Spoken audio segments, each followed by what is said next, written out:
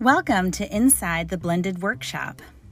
We are so glad you're here. As we all begin to wade into the deep unknown of the 2020-2021 school year, we wanted to make a more intimate space where you could step inside our classrooms with us, have conversations about our new teaching realities, and work together to continue to do what's best for the readers and writers in our classrooms, whether those classrooms are face-to-face, virtual, or something in between. And here we are, a monthly newsletter that will give you new ideas and, most importantly, put resources directly into your hands. In each issue, please feel free to comment with questions for our Q&A down the road or topics you'd like to hear more about. Let us know what's working for you and where you're struggling.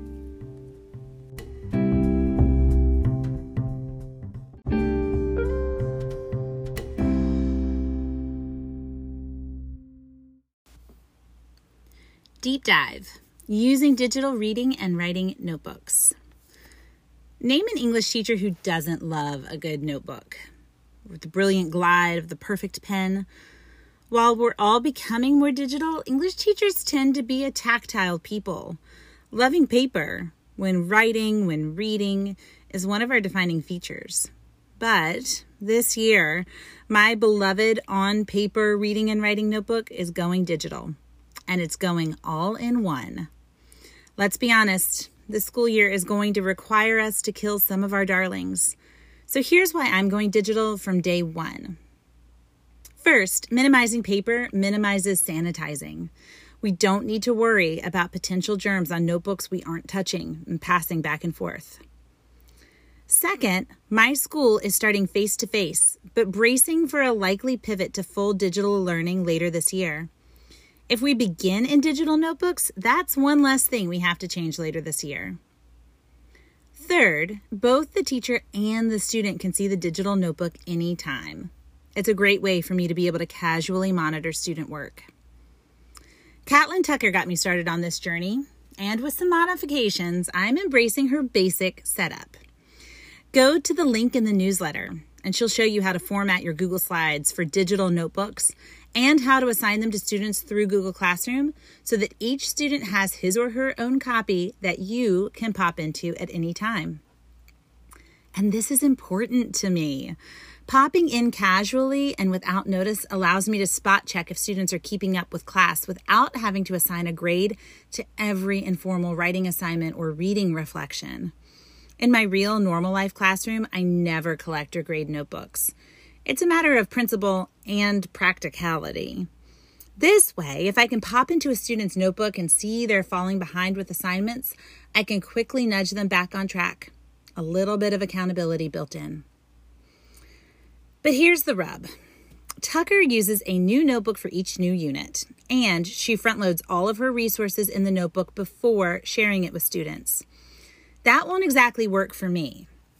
I want my notebooks to stay with students all year long, and I want to responsively create flipped mini lessons as I go.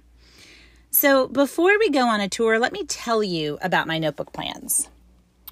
Just about everything will go in this notebook, including but not limited to mini lesson links, notes, drafting and bits of informal writing, reflective writing, dialogue journals, vocabulary work, documentation of learning, and more. My notebooks will have a user guide filled with simple how-to screencasts that will help students with the basics of digital notebook logistics and navigation. What basic functions will your students need to perform again and again in order to fully use this notebook? Find simple YouTube tutorials or quickly create your own and link, or feel free to link to mine. I will train students to insert slides with new mini lessons from me. This is probably the biggest switch from the way Caitlin Tucker uses notebooks. But whenever I teach a new mini lesson, I will link to it in a single Google slide. I will assign that slide to my students in Google Classroom, and they will insert it into their notebook in the appropriate section.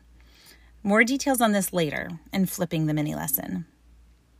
Finally, I will train students on how to perform effective searches to find notebook items. Yes, by the end of the year, this slide deck will be enormous. but so useful. Think about what a resource this could be as students move from grade to grade. So from the get-go, I'm going to explicitly train my students to think about embedding a keyword or two into each slide, and then train them to perform a search so they can quickly navigate around the notebook. Shall we take a quick tour? Head to the newsletter to see a screencast of me talking about what's in my notebook and why. And then click below the screencast so you can download the digital reading and writing notebook template I'm using that comes complete with a user guide of 5 videos to help students do the basics. It's yours. Just make a copy and adapt it to fit the need of your students. Flipping the mini lesson. Another change I'm making to my class from day one, regardless of how we begin the year, is that I'm going to start flipping all mini lessons for both reading and writing workshop.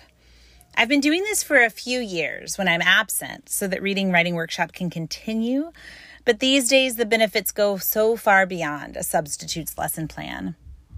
One thing that Spring 2020 taught me is that regardless of the teaching context, we have to make the most of face-to-face time. And one thing students can do on their own without me beside them is to receive my direct instruction. This saves face-to-face time for practicing reading, writing, and strategies, conferring, sharing, and other community building. Here's how I flip my lessons. First, I record a 5 to 7-ish minute screencast using Screencastify or Screencast-O-Matic. Both of these screen recorders have free options that work great. I've never needed to spend a dime on recording a mini lesson. Screencastify and Screencast-O-Matic both upload directly to Google Classroom, but they also upload directly to YouTube, which is my preferred upload spot. I publish them as unlisted so that only the people I want to see my mini lessons can see them. And YouTube, you can then add videos to playlists, making a one-stop shop for all mini lessons in a particular unit or on a particular topic. For instance, you might have a playlist for your review writing unit, or you might also have a playlist for every grammar mini lesson you teach this year. In the newsletter, you can click to get my unlisted digital notebook tools playlist. It may be tempting to leave your face off of the screencast, but I strongly recommend going ahead, sucking it up, and embedding the webcam to show your face. Students need to see our facial expressions when we're teaching. And when some of us will be seeing students through masks this year, this is all the more important. Let them see that it's really you behind that computer screen. And here's my biggest tip for flipping lessons. Record in one take. You will mess up. You will be awkward. You will want to re-record, but don't do it. This will make the practice of flipping mini lessons completely unsustainable. Just like when you teach a lesson live, things aren't perfect. In my videos, you'll hear my children running around in the background. And while it pains me sometimes, I choose to say, oh well, that's okay. Give yourself the grace to be okay with that and make a deal with yourself from the outset that there will be no re-recording to get it just right.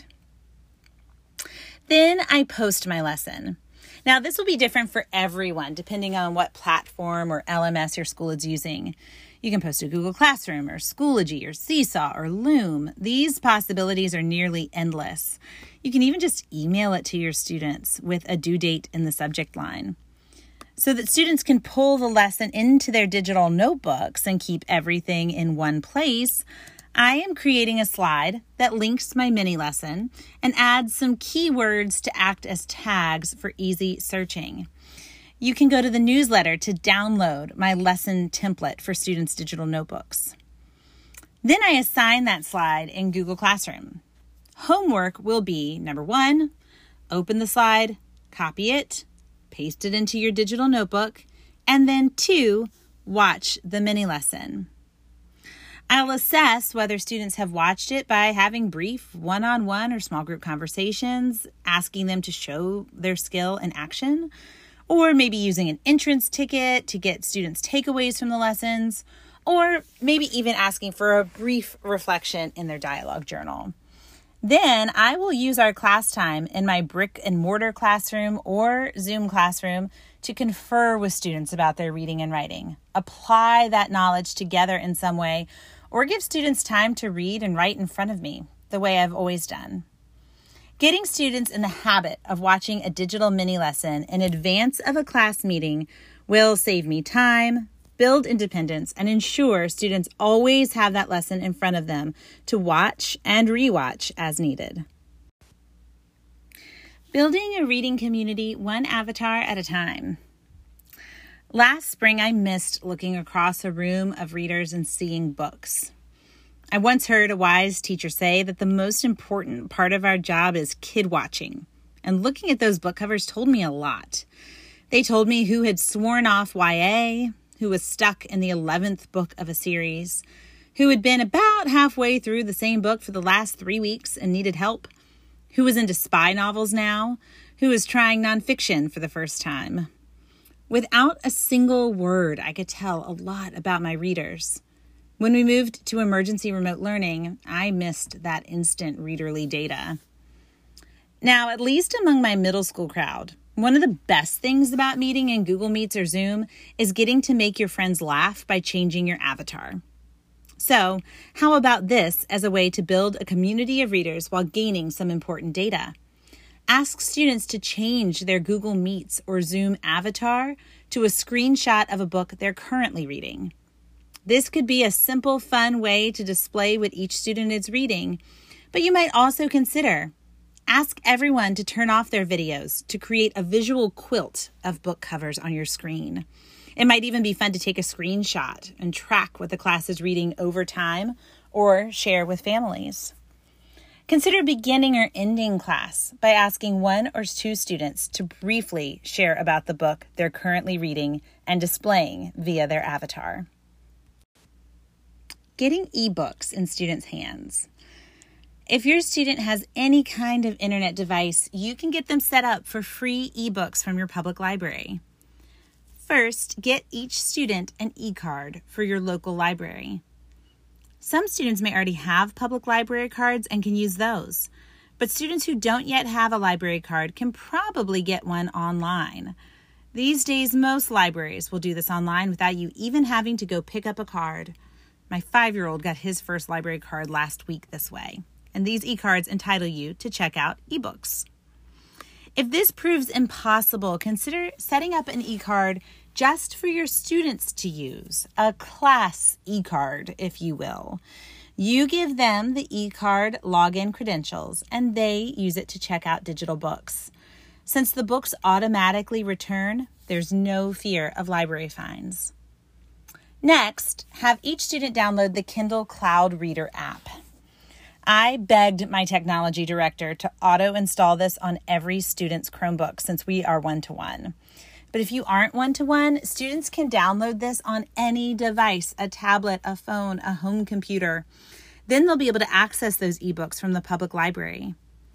Note, they will need to set up an Amazon account in order to move the books from library to Cloud Reader. These tutorials that I've linked in the newsletter from Overdrive can help you and your students borrow a book and get it on the Kindle Cloud Reader. Let's be honest, there are a bunch of steps to walk through in order to get them started. On the other hand, I taught my grandmother how to do this remotely, so I feel good that we can help students do it too. I plan to walk my students through this entire process during the very first week of school so that no matter what else happens this school year, they'll be able to access all the books they want electronically. Now, if you're feeling fancy, consider helping them sign up for accounts with Edelweiss and NetGalley to get advanced reader copies of ebooks. They'll get the thrill of being one of the very first people to read a book before it's released, and they'll be nudged by the sites to write a review. Bonus for their writing teacher. Q&A. Question from Beth Reimer on Twitter. We've been meeting every other Sunday virtually with the Ohio Writing Project teachers. And one question we're exploring is what we do virtually and what we do face-to-face, or synchronously and asynchronously. Answer. Okay, so this wasn't exactly a question from Beth, but it is a question we've been hearing a lot, and it's an important one. Priorities, right? Our priorities always define our classroom, and there are no rights and wrongs, right now especially. But here's how we see those priorities stacking up. First, conferring. Second, sharing. Third, working and practicing together. And fourth, direct instruction through the mini lesson. This is our thought process. Conferring. This is our top face-to-face or synchronous priority because we know that conferring is where some of the deepest learning takes place, where we build relationships with students, and where we learn the most about what our writers need. Now, here's a reality.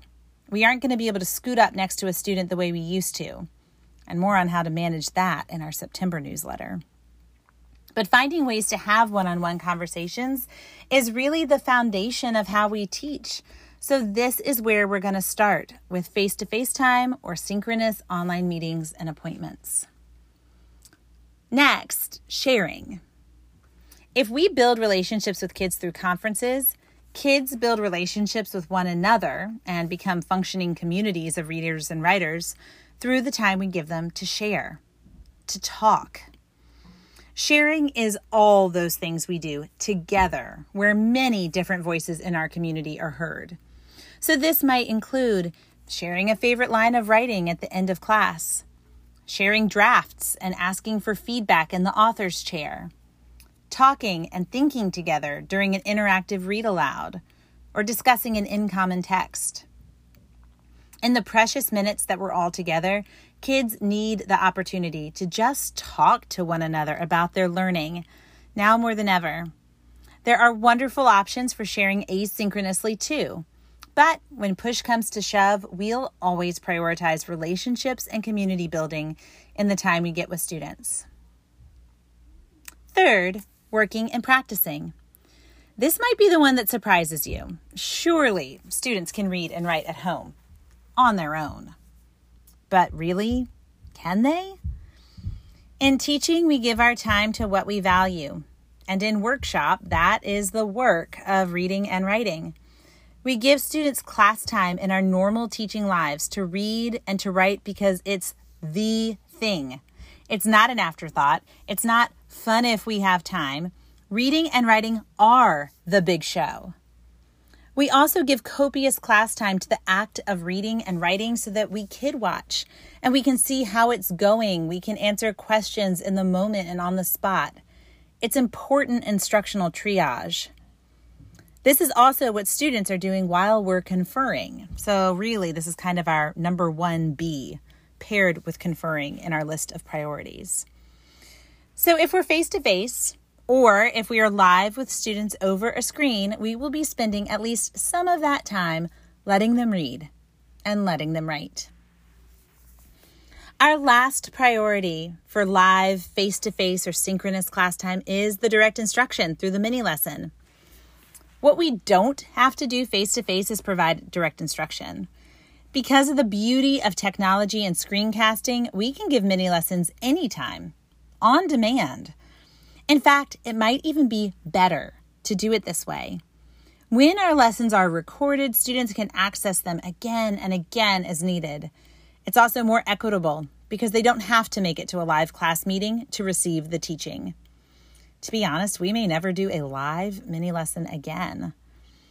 That said, we still believe in responsive mini lessons with responsive mentor texts that address the needs of your students right now. So while it will be tempting down the road to pull out last year's mini lesson, let's just all promise right now that we're going to resist that temptation in general. Older recorded mini lessons could become a rich library for students to access, but they shouldn't replace teaching designed for these kids this year.